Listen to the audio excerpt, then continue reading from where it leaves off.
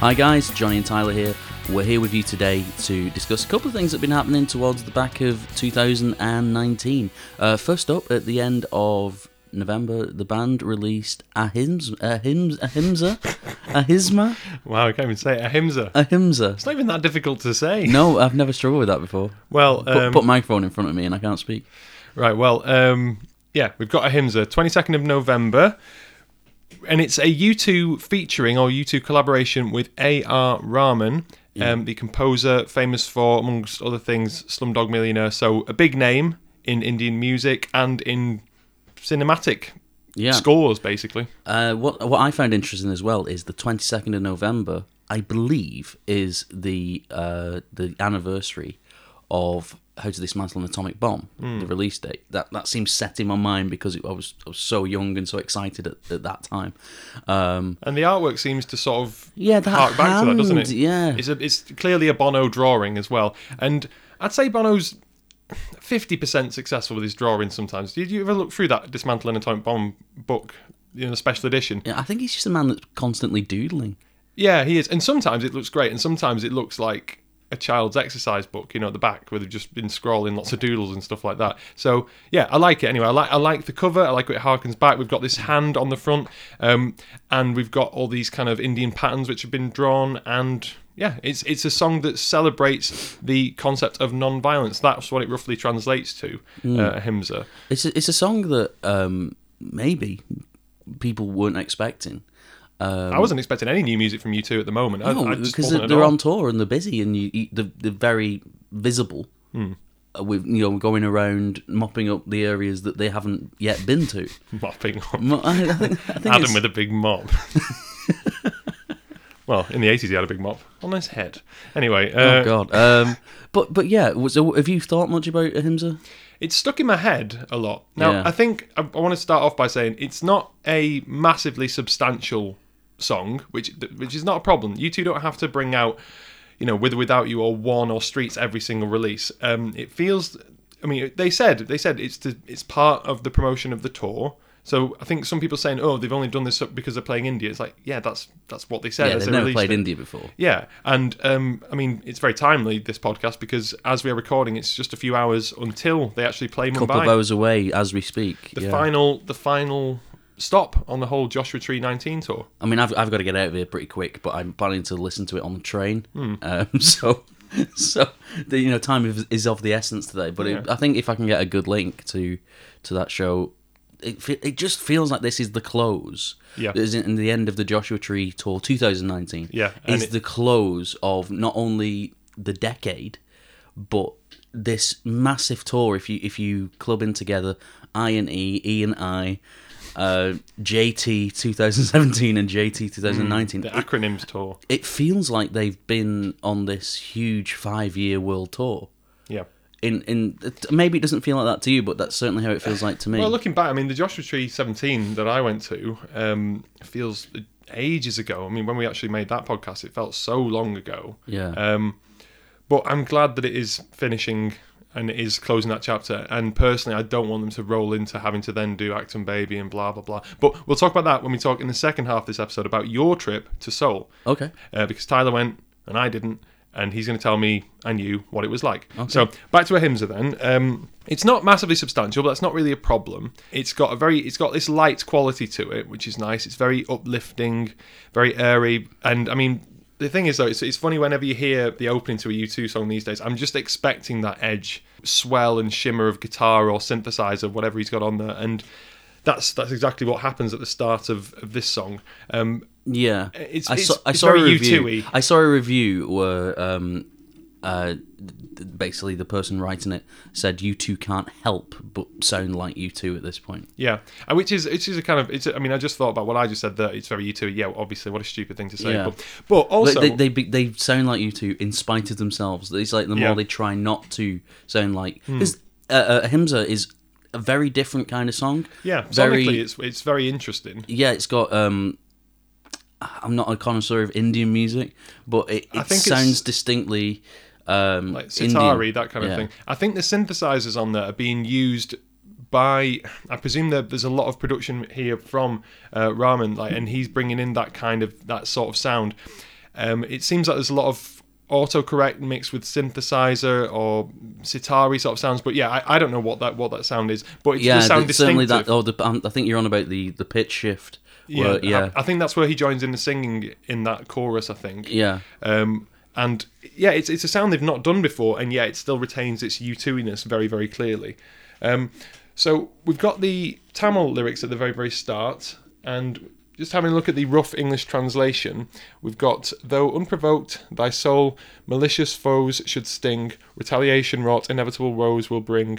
If you harm others in the forenoon, harm will visit you by itself in the afternoon. So it's that classic idea of it's that karmic idea. If you are horrible to people, if you are malicious, if you are violent, that will return to you. So if you put out negativity, it will come back to you in some sort of way. Yeah. And those lyrics are actually sung, as far as I know, they're sung by Raman's daughters at the start, and they've got beautiful voices, which is helpful if you're a producer of soundtracks and everything. So I think that starts off the song in a way that was very unexpected, and then Bono comes in with his verse.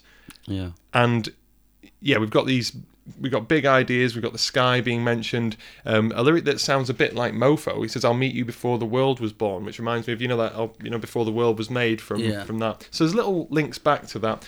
His voice sounds very good to me on this record. What do you think about that? I mean, it's very electronic, so I can't get a good reading of where Bono's voice really is. Well, at the start, though, where it's just him more or less on his own. I think he sounds in fine fettle. It's really close to the microphone. He's not belting it out, basically. But so that wouldn't suit this song. Not at the start of it. No. So no, it's I enjoyed it. I didn't listen to it and go, "Oh, he's sounding a bit rough though." Yeah. And I have said that in the past. Yeah. So yeah, I think I like Ahimsa. I think I'm a bit surprised that it came out more so than anything. And at times of great crisis with U2, I do like to ask myself, is it as good as Window in the Skies? That classic. Who could forget Window in the Skies? But I really like Window in the Skies, and it's similar like Ordinary Love. Ordinary Love's brilliant. Window in the Skies, Invisible to an extent. You know, these songs that just came out of the blue. Yeah, I would just say that, like, to me, Invisible, an incredible song. Yeah, it is incredible. Ordinary Love, incredible song. Yes. Window in the Skies, good music video. But these are so Ahimsa. This is the competition that Ahimsa faces, and even what's the song called? Electrical Storm. Yeah, like these non-album singles that seemingly come out of the blue. Yeah, and they are all to promote something.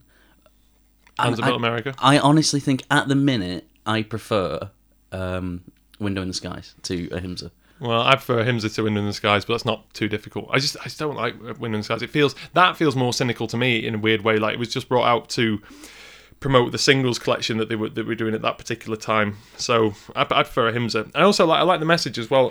Bono's just written an article about this whole thing. He's written 1,000 words about what Ahimsa's about and the tour as well. So I won't read all of it, but there's a nice little bit here where Bono's trying to get across his idea of India and why it means so much to them. He's talking mainly about Gandhi and the philosophy of non-violence. So he said, thus India gave the world a thought more powerful than nuclear energy, more powerful than the British Empire, more powerful than power itself. This Bono being his usual sort of no-mix self, but I think he's getting a good idea across. The idea of non-violence as power. Like generations of others, Gandhi's philosophy influenced us as a band, and we saw it play out through leaders like Dr. King in the civil rights struggle for black Americans, and then again, on this island, with the nobility of John Hume. We've also seen what happens when it's not played out. So I think that's quite nice. The whole idea of the band, and they seem vivacious and excited to play places like Mumbai and Seoul and just these places Manila, that they've never been to before. Yeah, exactly. All these places. So yeah, and I mean, so we're kind of going on to Seoul now. Anyway, yeah, Ahimsa's good. Yeah.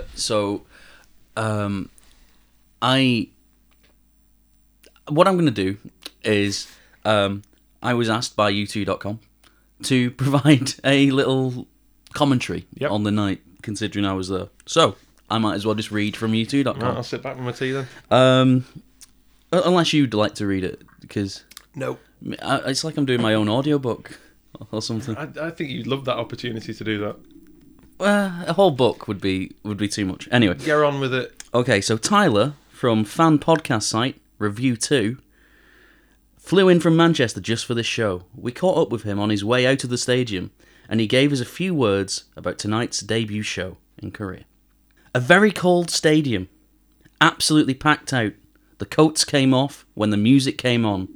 I'd heard that Western artists sometimes get a cool response from the crowd, so I had some trepidation. But it was not the case at all. Seoul showed U2 what they've been missing tonight. The set list threw a lot of surprises my way. I'd avoided all spoilers, and I really enjoyed how Joshua Tree 2019 has become a hybrid of Experience and Innocence and the Joshua Tree 2017 tours. Mm-hmm. That's quite a mouthful to say. Someone's struggling to read their own words that they've written. I mean, I know I was bad reading Bono's bit before, but Bono had written that. So I sum it up with saying you only get one chance to make a good first impression, and the boys did that tonight. You two do not seem like they've been around for 40 years. They were fresh, youthful, and new, and it was well worth the trip. Yeah. And I stand by those words. It was an exciting time in the stadium, and I had people, Koreans, South Koreans, Japanese people, putting the arm around me, at emotional points and so. No, I'm on my own, and I'm from Manchester, and I don't speak a word of Korean. Yeah. I really struggle to remember. Thank you, kamsahamnida. That is. But it took me 7 days to learn that, and quite long for thank you, but yeah. Well. I was only there for 7 days. So. Yeah. But yeah, it was incredible, and I'm beginning to wonder how U2 can surprise me every single time. It's always different. It's always new, and there's no point where I go, well, I've seen this before. I can go for a beer. I still don't know where I can go for a beer. Yeah. At this point. Oh, how sad! Yeah, really thirsty. Actually, on that note, I saw the signs doing the rounds on Twitter for the show tonight, the Mumbai show, saying that anyone who's smelling of alcohol won't be let into the stadium, which would be a bit sad, really, for a lot of people. Imagine if you've made that trip and you were sent away just for that at the end. I mean, obviously it's not good if people are being rowdy and stuff like that, but that seems a little bit far, and it certainly wouldn't fly in Britain. In Seoul, they would sell you like a 6-pack of beer at the bar. Yeah. And then, this is lovely, I can just go and put this under my seat and, crack on. But by the time you want to actually enter the auditorium part, yeah, there's just a guy stood there with big plastic glasses, a big row of plastic glasses, and you can't take those in, you got to put... So now I'm struggling. I had a nice, secure 6-pack of cans, and now I'm struggling with 6 beers. 6 beers. I don't even know where you'd put them. So if we talk about the show, I looked at the set list. It seemed relatively similar to me to Joshua Tree, with elements of E and I in it. Yeah. So I suppose you knew what was going to happen. What were were there any major differences? Did they do bad? They didn't do bad, and Stu, who we met in Manchester last year, messaged me saying that bad's really good this time. I really enjoyed it during 17. So obviously I'm hoping for a sort of homecoming and bad, because we haven't heard those songs nearly as much. But I got pride. And what else did I get? Songs that really surprised me were Every Breaking Wave. How did that surprise you? Because it's not something I expected to hear on the Joshua Tree tour. Okay. And if you think back to Twickenham, how they really played the Joshua Tree and then select absolute surefire hits. Yeah. Now, Every Breaking Wave, although it's an incredible song, kind of went unnoticed worldwide. Yeah. There wasn't a lot of fuss made about it. I think you like that song a lot more than the world does, if you know what I mean. Because it's an incredible song. Yeah, and I like it. I think it's pretty good. Yeah. But I think you hold that in very high esteem compared to other people. You got Desire as well, didn't you? Yeah. That's something that I was wish so I'd seen. fun. Yeah. And that was one where I was looking around to the crowd to see what they were doing, and it was just this party atmosphere. It was for me really interesting to just see how other crowds react to these songs. So, I mean, were there many main differences? Were they singing along? Were they louder? Right, so were they quieter? after the Joshua Tree, Yeah. you know the Hold Me, Thrill Me, Kiss Me, Kill Me video, Yeah. where the band is silhouetted and walking through the barricade. Yeah. All this U2 terminology. Yeah. This is taking up important space in my brain. So that comes on the screen. So Bono's in full McFisto gear, Right. but makes no reference to it. There's no like, hello, Yeah. I thought I'd get here someday. There's none of that. Yeah. It was Very good impression. Thanks. He was just had the makeup on and the hat. And then it was kind of Elevation, Vertigo, Beautiful Day, Party Time. I think he just likes wearing that big hat now. Yeah. It's a cool. It is a really cool look. And after the Shadow Man character, from Exit, it really and the heaviness of Mothers That Disappeared, it really like, okay, let's lift people up again. Yeah, you've got to do that, haven't you? After that, because it is quite dark and emotional and sad at the end of the Joshua Tree. So that makes complete sense. But yeah, the back end of the show really. That huge screen was basically doing what the barricade was doing. It's been upgraded as well, hasn't it? Yes, to 8K. So how many K has it gone up? 0.4K, I think. I think it was 7.6 in Twickenham. Could you imagine? What a difference that would make. Well, when Streets came on and you got that video of them heading down the road, you see an extra bit of grit, there was a guy, a Korean guy in front of me who got so excited that he jumped out of his seat. It was, it was so incredible and impressive to see it. But I'm laughing at the guy. But it is just, it will take your eyeballs out. It's that big and bright and sharp. And the contrast with it opening up in that way, because it's been so stripped down for the first couple of songs as well. Yeah, I mean, I just felt like I could have watched that screen. Yeah. It was really strange. My 4 favourite people in the world are playing music feet away from me, and all I want to do is watch TV. Yeah. And we've kind of come full circle from Zoo TV. Zoo TV's done its job, hasn't it, then? What... How did the band seem? I mean, they've looked like they were really enjoying themselves, but just how did they seem on stage?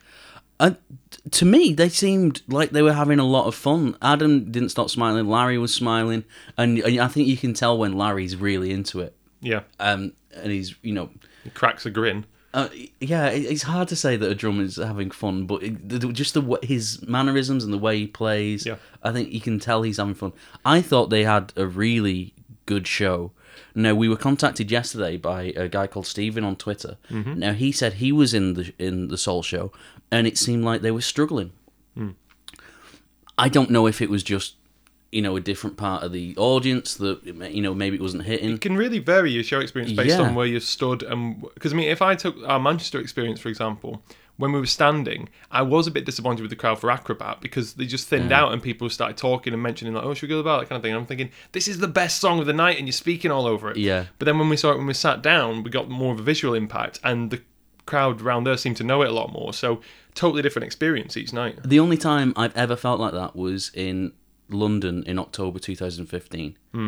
And the crowd was flat. Now, they weren't playing a lot of shows in the UK. And... it was mainly, I think it was only London, wasn't it? So people had travelled down from Glasgow, from Manchester, or travelled from all across the place for these 4 shows in London. And I was shattered, you were shattered, everybody around us was shattered, and it's like, it's going to take something special to just give us that energy and that pep in our step again.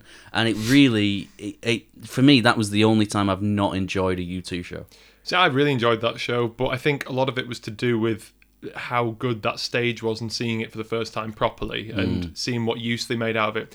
And I just think they were doing something really innovative then. So, looking ahead, I am very happy now that the Joshua Tree is going to be closed off. They've done it in the best way they could possibly do it. The Joshua Tree has been chopped down. Yes, good.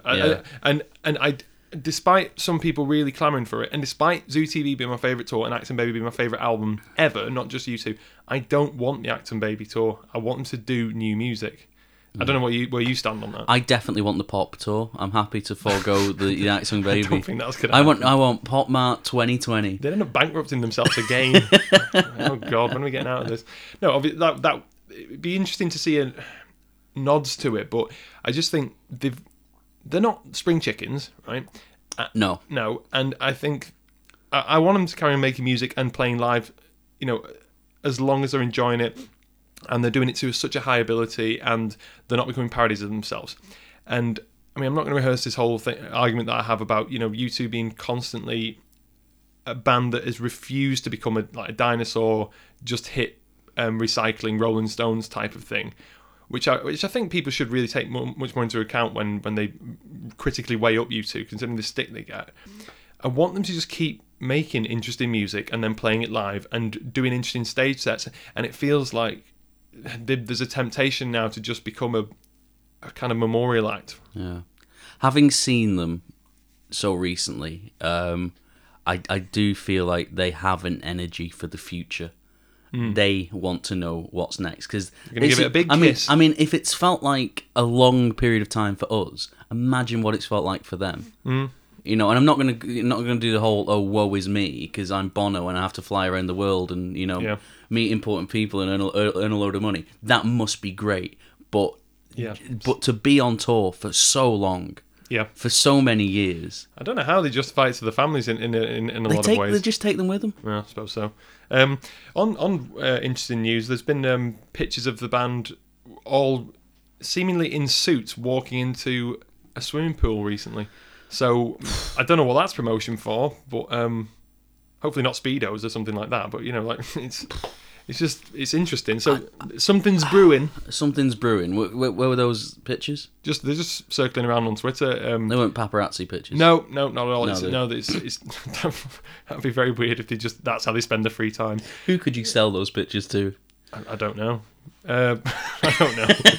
Well, anyway, so that's all. That's all we've got to say on.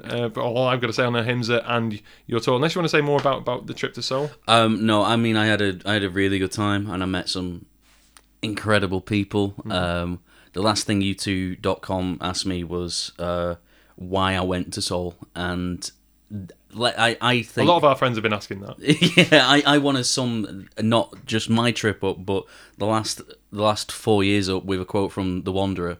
I went out there in search of experience, to taste and to touch and to feel as much as a man can before he repents. Well, what a lovely end to the show. Yeah. All right. Well, see you soon, guys. Hopefully more episodes of Tummel soon when our schedules allow. More Tummel and more Review 2 coming very soon, but it's going to be New Year. Yeah. Okay. See you soon, guys. See you in a bit. Bye-bye.